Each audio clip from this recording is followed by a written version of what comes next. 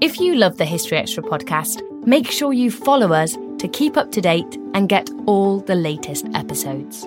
Thanks for your support, and I do hope you enjoy this episode. Today, Healthier is happening at CVS Health in more ways than you've ever seen. It's wellness destinations for seniors, including select locations of the Oak Street Health and CVS Pharmacy. It's doctors, nurses, pharmacists, and everyone in between, offering quality care and support virtually, in person, and on the phone. It's in-home evaluations through Signify Health and meeting mental health needs through Aetna. And those are just a few of the ways Healthier is happening. To see more, visit cvshealth.com/healthier happens together. CVS Pharmacy, Oak Street Health, CVS Specialty, Signify Health, and Aetna are part of CVS Health. Eligibility and services vary by location and individual. When you need mealtime inspiration, it's worth shopping Kroger, where you'll find over 30,000 mouth-watering choices that excite your inner foodie. And no matter what tasty choice you make, you'll enjoy our everyday low prices, plus extra ways to save, like digital coupons worth over $600 each week. You can also save up to $1 off per gallon at the pump with fuel points. More savings and more inspiring flavors make shopping Kroger worth it every time. Kroger, fresh for everyone. Fuel restrictions apply.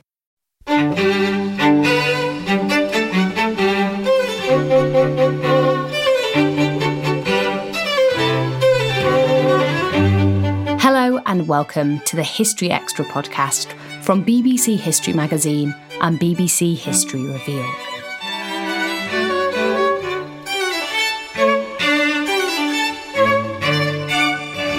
I'm Ellie Cawthorne. Cathedrals have been a long-standing fixture of English cities, surviving some of the most turbulent periods of religious and social change. But what can they reveal about our past? In today's episode, Nicholas Orme speaks to Emily Briffett about the long and illustrious history of the cathedral, tracing their role in society from the early Middle Ages to the modern day. Today we are going to be discussing the history of England's cathedrals. So I think the best place to start would be, what does the word cathedral actually mean? Well, the word cathedral comes from a Latin word, cathedra, which means a chair. And the chair was the bishop's chair, and he sat in the cathedral as the main person there. And a cathedral is a bishop's church, or the bishop's church, in fact. So why do we actually have cathedrals? Why were they built? Why not just build a smaller church, say? Well, the church, ever since early times, has been organised in dioceses. And the word diocese was originally a Roman administrative unit. The church then adopted it for the area of land that the bishop runs and all the churches in it. And the cathedral church was the chief church of the diocese. It was the one in which the bishop had his seat, and it formed the model for all the others because it was the best resourced. It was the closest to how a church ought to run, and then all the others could follow it.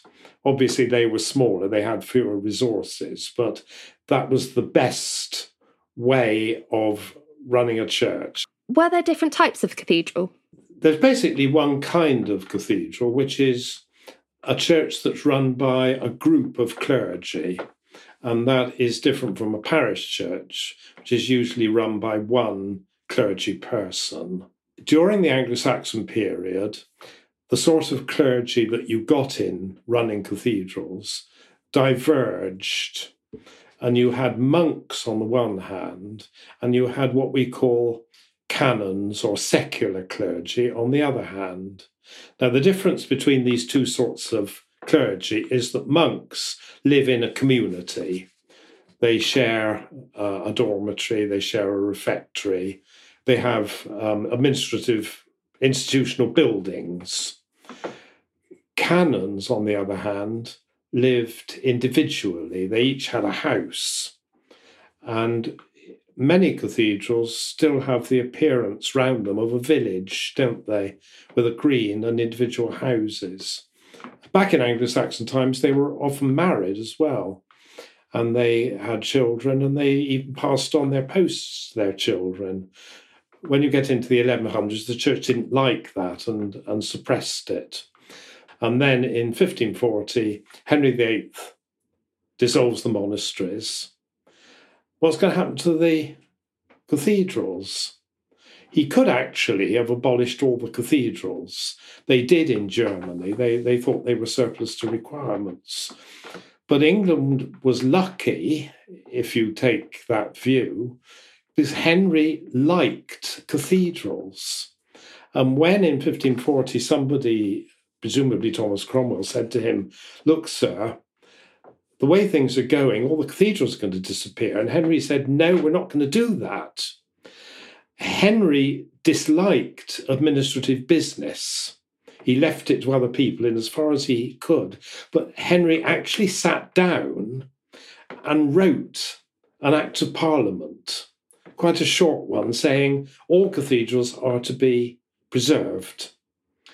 And the ones which had monks in were simply turned into the other sort of cathedrals with canons.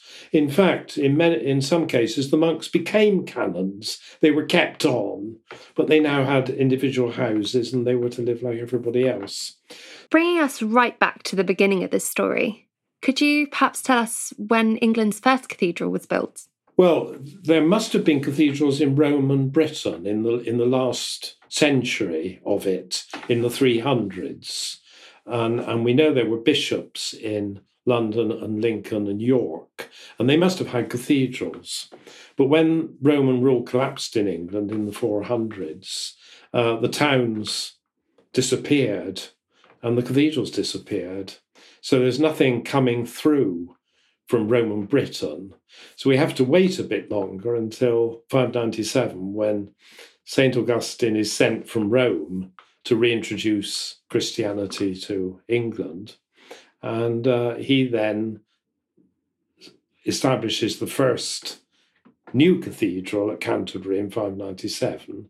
Very soon afterwards, cathedrals in Rochester and London, and then they gradually spread out over the rest of the country.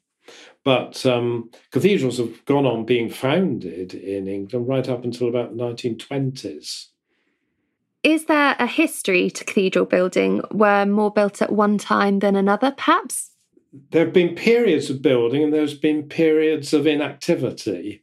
The Anglo-Saxons, as I've just said, built the first cathedrals.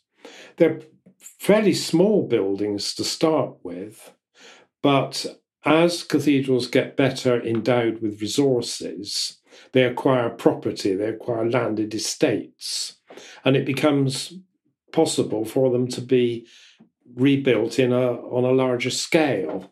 And they're getting larger by the end of the Anglo-Saxon period, by the 11th century. Then the Normans come in, and the Normans approve of cathedrals. They have them in Normandy.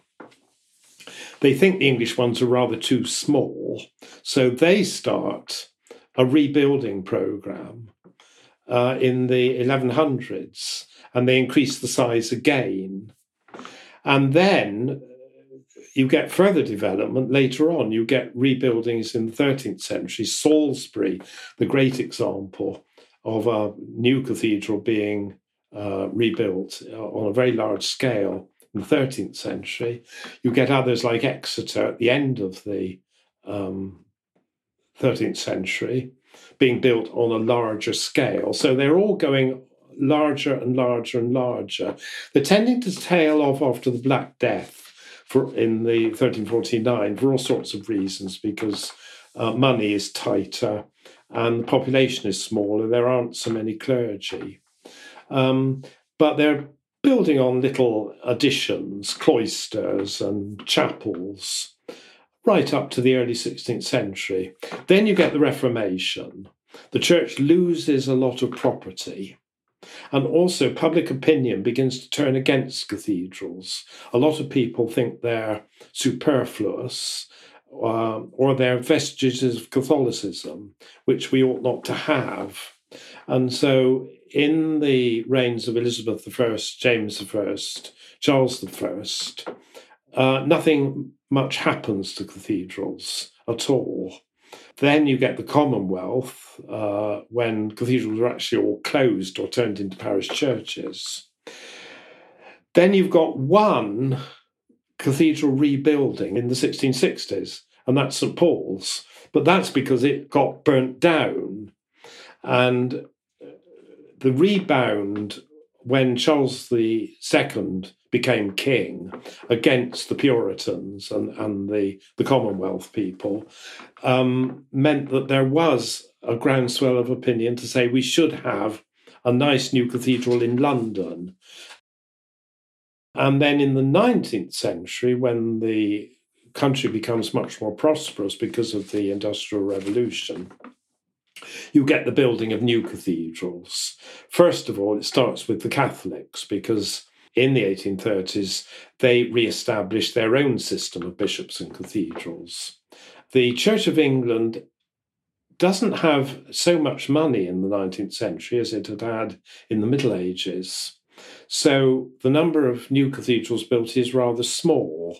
When you make a church into a cathedral in the 19th, 20th centuries, you look for the most promising big parish church in the diocese, and you use that, and you might extend it a little bit.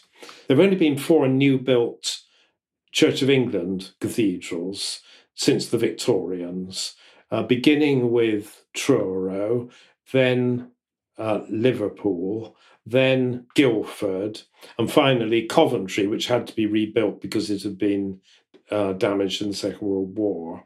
And the Catholics have also built cathedrals in the 20th century, most notably Liverpool, of course. I don't see any new cathedrals being built now. I mean, unless by some terrible chance, one got ruined or burnt in some way. So I think they will stay as they are with very minor adjustments. Why were they built where they were? Was there a reason for this? That's interesting. When Pope Gregory the Great sent Augustine to England in 597, he assumed that England was still Roman Britain, that it had Roman towns. So he said to Augustine, you must establish 2 archbishops and a number of bishops. One archbishop must be in London and the other in York, because they had been the 2 great cities of Roman Britain. Now, Augustine found that, in fact, the situation on the ground was different. He never got anywhere near York. The nearest he got was London, but his main base was in Canterbury, and London wasn't entirely under his local king's control. So he established himself at Canterbury, and he's been there ever since. The other cathedrals they established tended to be in old Roman cities. They were all ruined, these cities, by the year 600, but somehow they felt that was the right place to put the cathedral. The return of Christianity to England wasn't just the return of the Christian religion, it was the return of Roman civilization. England was going to be linked in again with the cultural Roman world. So the right place to put the cathedrals is in the old cities. And actually this was helpful in the revival of these cities. Once you had a big church there, and if it was wealthy, it tended to attract population, it tended to attract trade. So many of our cathedrals are in old Roman cities like Winchester, Worcester, Exeter, York. I'd like to move on slightly to talk a little bit about the people involved with running a cathedral.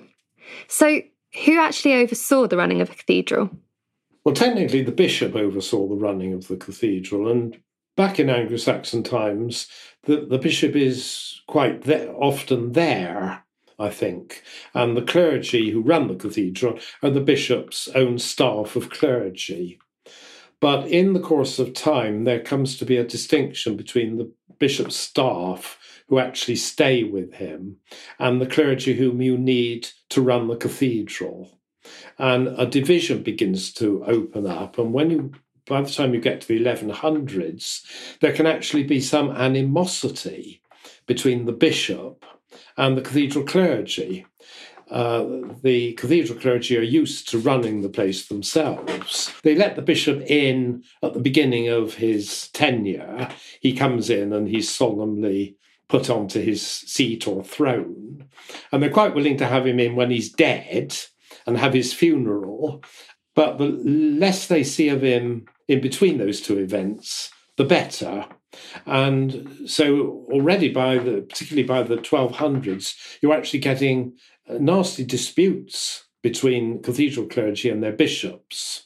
This has tended to subside in modern times, but as recently as about the 1980s, the Bishop of Lincoln was having difficulties with his cathedral clergy. And it was a result of that the rules were all changed, which makes it now very much more difficult for cathedral clergy and a bishop to fall out. You've mentioned a little bit about the clergy there, but what other roles were there in a cathedral? Who else might we expect to meet? Cathedrals have often been compared to great ocean liners or cruise ship. They're run by a body of canons or monks, and they are very much the officer class. They decide what goes on, but they don't do all the work. They don't do all the services. They don't do administrative tasks. You then need another working body of people who are less important, less well paid, who don't have power of authority to make changes. In a cathedral of canons, they're called vicars choral or minor canons. And in monastic cathedrals, they have chantry priests. So there could be quite a lot of people in a cathedral in terms of running it. They're probably 80 or 90 in the Middle Ages, which is quite a lot when institutions are much smaller than they are nowadays. Obviously, cathedrals were houses of God, houses of religion. How was religious devotion displayed within a cathedral? Well, the basic task of a cathedral is to praise God, and that is done every day, and it's done on behalf of the whole of the rest of humanity. And so you have a series of services of praise and prayer to God. And in medieval times, up to the 1540s, it's quite a complicated liturgy. There are 8 services. They begin at midnight and they end in the late afternoon or early evening. Now, monks sometimes did that, but the cathedrals of canons found that knocking off from what else they were doing every few hours didn't really work. And so the services were gathered into groups. You had services in the night. The canons probably wouldn't turn out for those. That could be left to the lesser folk. Then services from dawn up to about 9 or 10, and then services in the middle of the afternoon at about 3 before it got dark. When the Reformation came, the number of services was cut down. The midnight services were abolished, and you then had 2 services, basically, a morning service called matins and an afternoon service called evensong, happening at about 9 and 3, respectively. Still to come on the History Extra podcast. Cathedrals are very much a record of our history, but you've got all the periods of English history represented. The building itself comes through from Saxon or Norman or later time. This episode is brought to you by Indeed. We're driven by the search for better, but when it comes to hiring, the best way to search for a candidate isn't to search at all. Don't search, match with Indeed. Use Indeed for scheduling, screening, and messaging so you can connect with candidates faster. And listeners of this show will get a $75 sponsored job credit to get your jobs more visibility at Indeed.com/HistoryExtra. Just go to Indeed.com/HistoryExtra right now and support our show by saying you heard about Indeed on this podcast. Terms and conditions apply. Need to hire? You need Indeed. What else did cathedrals do? What was their role in society? Well, they're very important centres of music, of course, because music is used to beautify the worship. In the Middle Ages, it's plain song, that is to say, music which is sung by the singers in unison. And then, towards the end of the Middle Ages, particularly in the 15th century, polyphony becomes very popular in England, and that is music that is sung in harmony. And that is when the importance of boys in cathedrals begins. Up until that time, if you find boys around a cathedral, they're really learning the task for becoming adult clergy. They're helping out with minor tasks. But as soon as you have polyphony, you need a range of voices. And the fact that boys have treble voices gives you an extra resource for your harmony. So the idea of the boy chorister that we now have is very much dates from the 15th century, not from the very beginning of cathedrals. And then since the 1990s, when Salisbury introduced girl choristers, that has spread to nearly every cathedral now. They provide education. Once they got boy choristers, they had to teach them how to sing. Henry VIII thought it would be a good idea for cathedrals to look after the elderly and the poor. Particularly, he had in mind poor soldiers. So he ordered them to have alms folk attached to them. And they did down to the 19th century, but it then withered away because there were other ways by that time of supporting the elderly. Then cathedrals acquire libraries. These are not originally public libraries. They're there for the use of the canons, particularly. Even the lesser clergy are not necessarily allowed to use them. So it's very much music, education, and books, access to knowledge. How has the cathedral's role changed over time? It has changed in various ways. I think in the Middle Ages, cathedrals are they are the best exposition of the Christian religion. What cathedrals do is widely copied in the parish churches. And in fact, it becomes the norm for cathedrals in the north of England to do what York Minster does, and cathedrals in the south of England to do what Salisbury Cathedral does. So in the Middle Ages, you can say that cathedrals were the great models for worship. When you get to the Reformation, I think the role of cathedrals changes somewhat. One of the things that interested me when I studied this subject is that the word cathedral only comes into use in the 1570s, which is pretty amazing.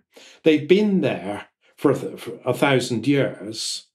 And in fact, the word cathedral has been used for less than half of their history. Why was that? Because in the Middle Ages, there were lots of other great churches in England, as well as cathedrals. There were the great monasteries, Westminster, St Albans, Glastonbury, and so on. The cathedrals didn't stand out. When Henry VIII dissolved the monasteries, suddenly the cathedrals were left there as giants in a world where there were otherwise only pygmy parish churches. But after the Reformation, the cathedrals become increasingly part of what you might call the governing apparatus of England. England becomes a Protestant nation, so Catholicism is not permitted. And then after the Civil War period, when the nonconformist churches begin to emerge, the Congregationalists and Baptists and Quakers and so on, they're not part of the establishment as either. So the cathedrals in their cities become the kind of embodiment of the Protestant British state. When you get to Victorian times, there are huge changes made to British institutions and British life. And in the 1820s and 30s, many things get reformed. Parliament, local government, the judicial system, and cathedrals as well.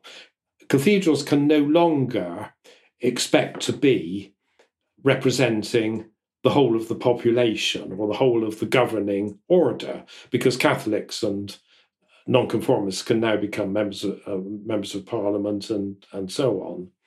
So they then have to acquire some kind of new purpose in life, which I suppose goes back to being more religious again. And in modern times has become more cultural, I think. That is something that actually you can trace back to the beginning of the 18th century. In the 1710s, the three cathedrals of Gloucester, Worcester and Hereford began to hold an alternating festival, the Three Choirs Festival, which happens in one of these cathedrals every year, a music festival. You then see other music festivals starting up later in the 18th century, but particularly taking off in the 19th. And cathedrals become, in Victorian England, what they've never been before, which is concert halls. You start by staging something that's very definitely religious, like Messiah by Handel, but you gradually you fan out from that. But it's very slow to happen, and there's a famous occasion when Beethoven's Mass was done in a cathedral. They didn't dare call it a Mass. They called it Beethoven's Service, I think. But when people realized they were actually listening to a setting of the Latin Mass, people walked out. So it took quite some time for this novel idea that you could go to a cultural event in a cathedral to take hold. The cathedral itself as a concept has this massive, expansive history. But what do you think cathedrals reveal to us about our history?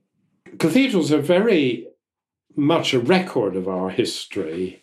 And I always feel when I go to one of the ancient ones that you've got all the periods of English history represented. The building itself comes through from Saxon or Norman or later times. You've then got a whole series of monuments, haven't you, of bishops and knights and dignitaries.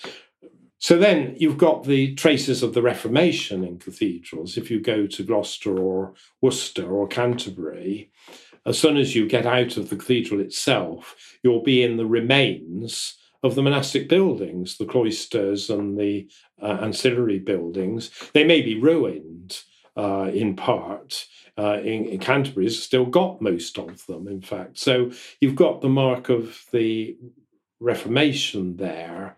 You've got the mark of the 18th century, I think, in these tablet tombs that you get in cathedrals, all these wall tablets to clergy, merchants, gentry, laying out all their virtues, how benevolent they were, how caring for the poor, how hospitable.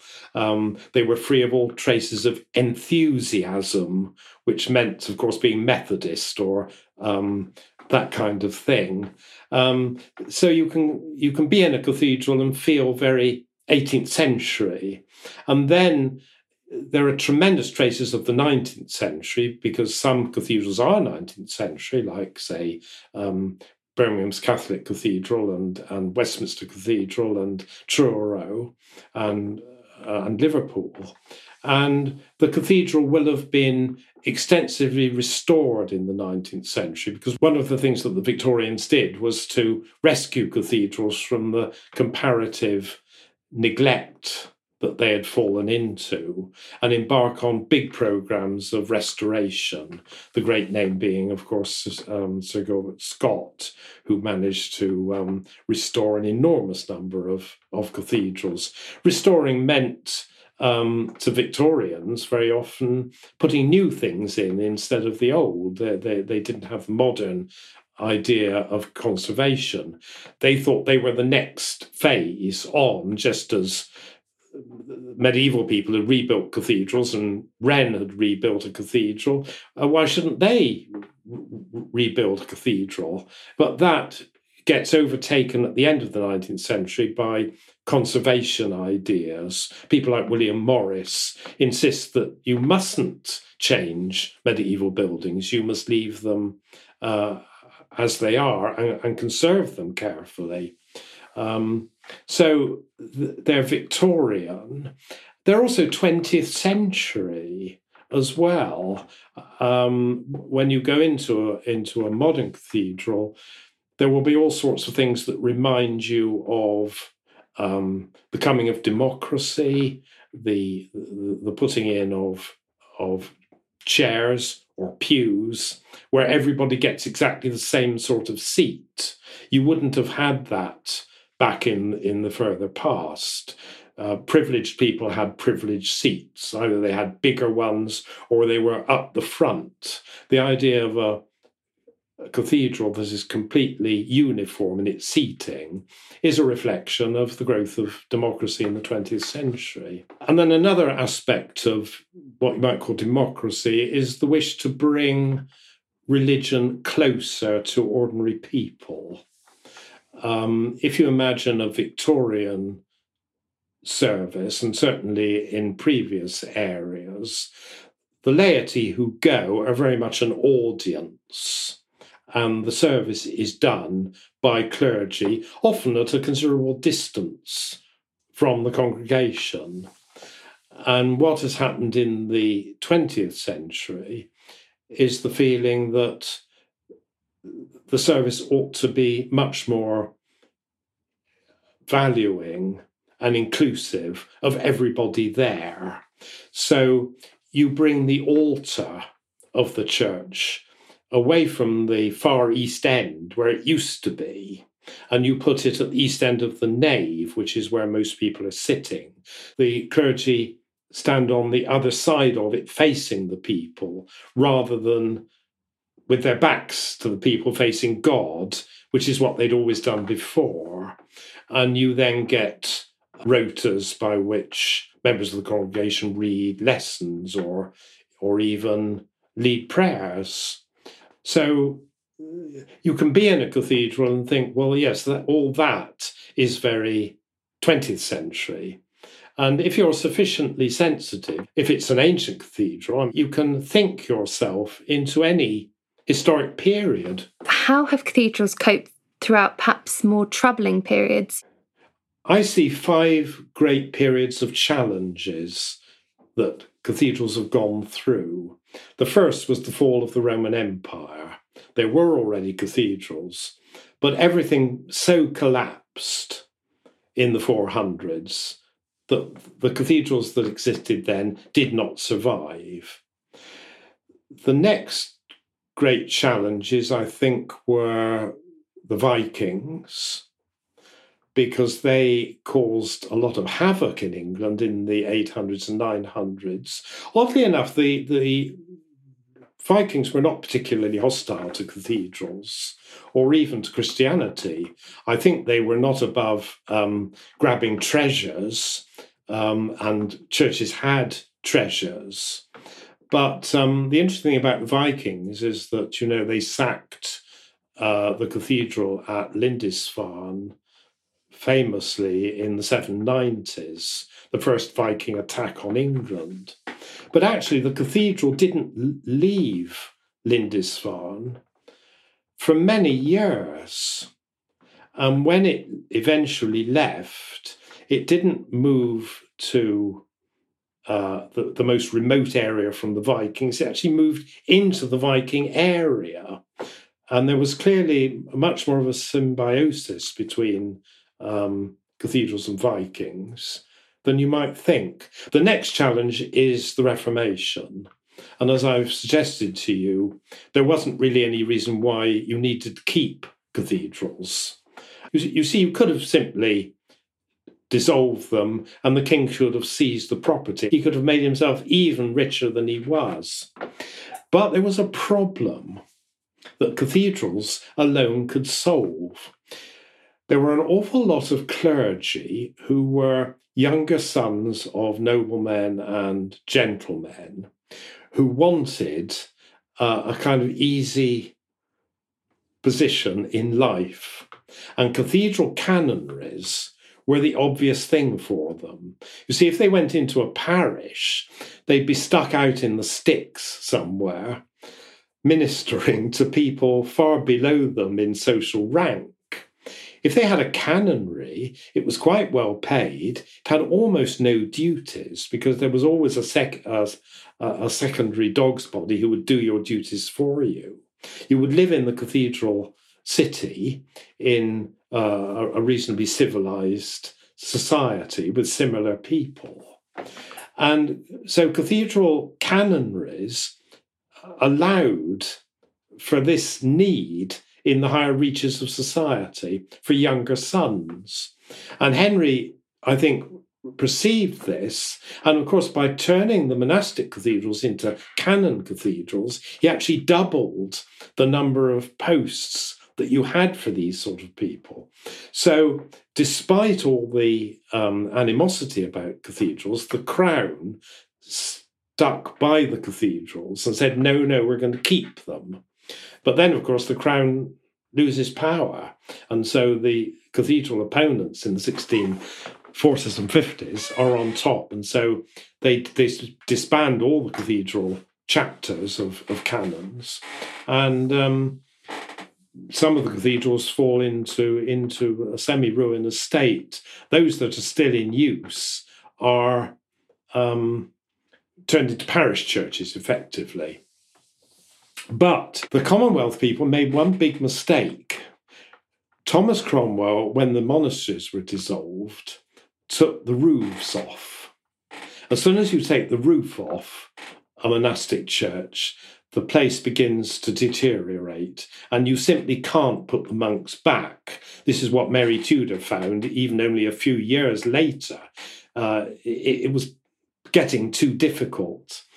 The Puritans in the 1650s didn't take the roofs off. And so when Charles II came back in 1660, it wasn't too difficult to re-establish the cathedrals. The cathedrals just got swept back on the wave of, isn't it wonderful to have a king again? Isn't it wonderful to have a church again? Yeah, we'll put the cathedrals back again. And nobody opposed that. So that is how they survive that challenge.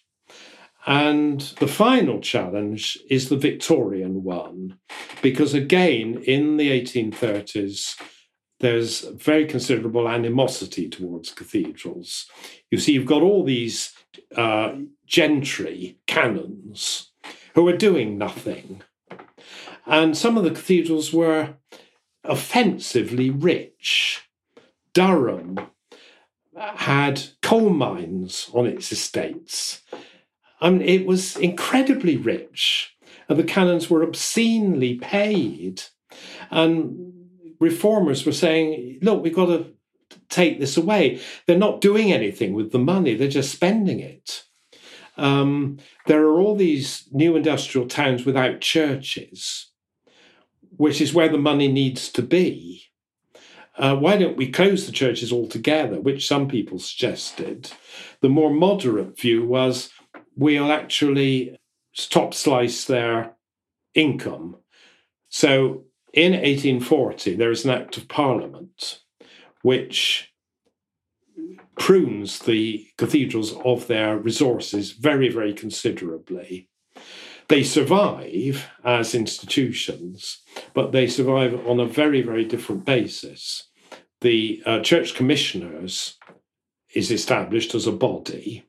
They take over most of the revenues of the cathedrals. They then start paying clergy to be running new churches in industrial towns. The cathedrals are left with 4 canons to run them. They're not left with any money to finance the maintenance of the buildings. Nobody in the 1840s thought that was necessary. They couldn't conceive of our present understanding that you've got to actually have people working on the cathedral building all the time, patching it up. But every cathedral now has to find other means of raising revenue.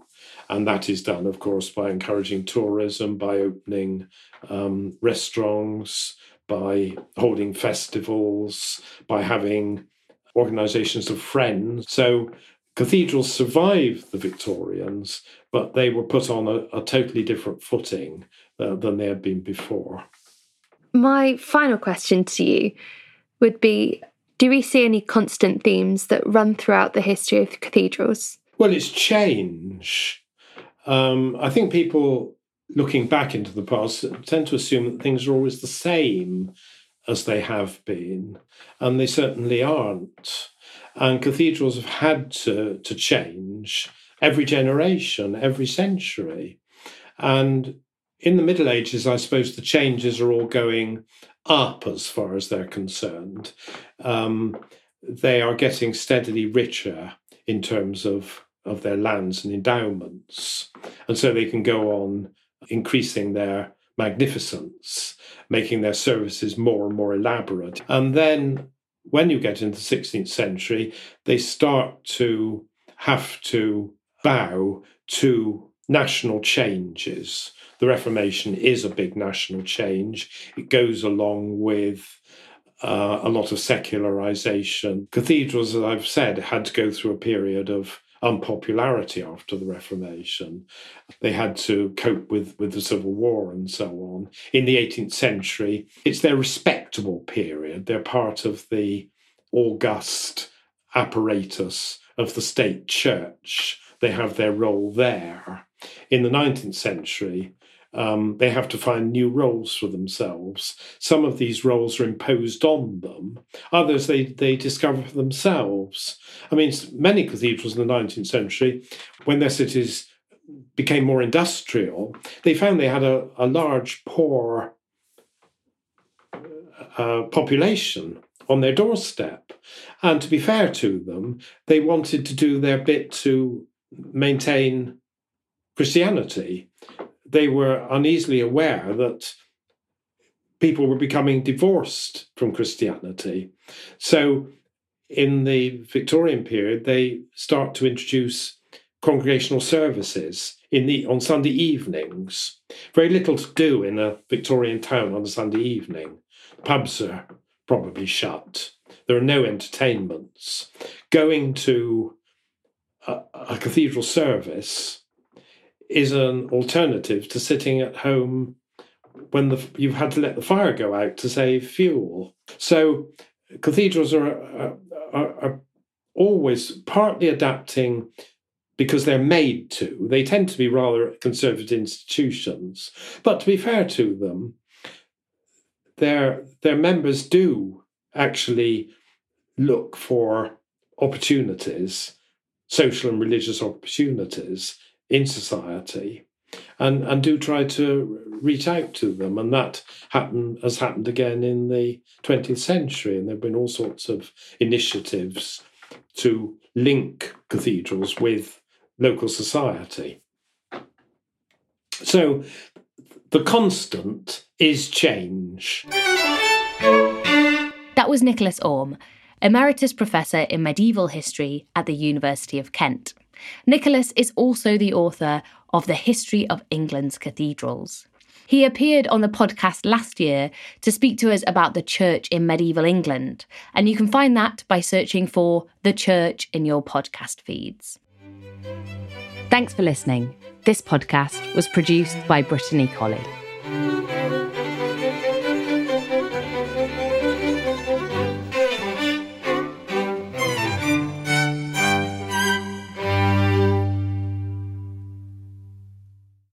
A collision between a Chinese jet and an American spy plane. He came and rammed into our left wing. With relations increasingly strained, what are the chances of things spinning out of control? The Western world was asleep. I'm Gordon Carrera. I'll be exploring the friction in this most important of relationships and asking, has the West taken its eye off the ball? You cannot ignore China. From BBC Radio 4, this is Shadow War, China and the West. Listen wherever you get your podcasts.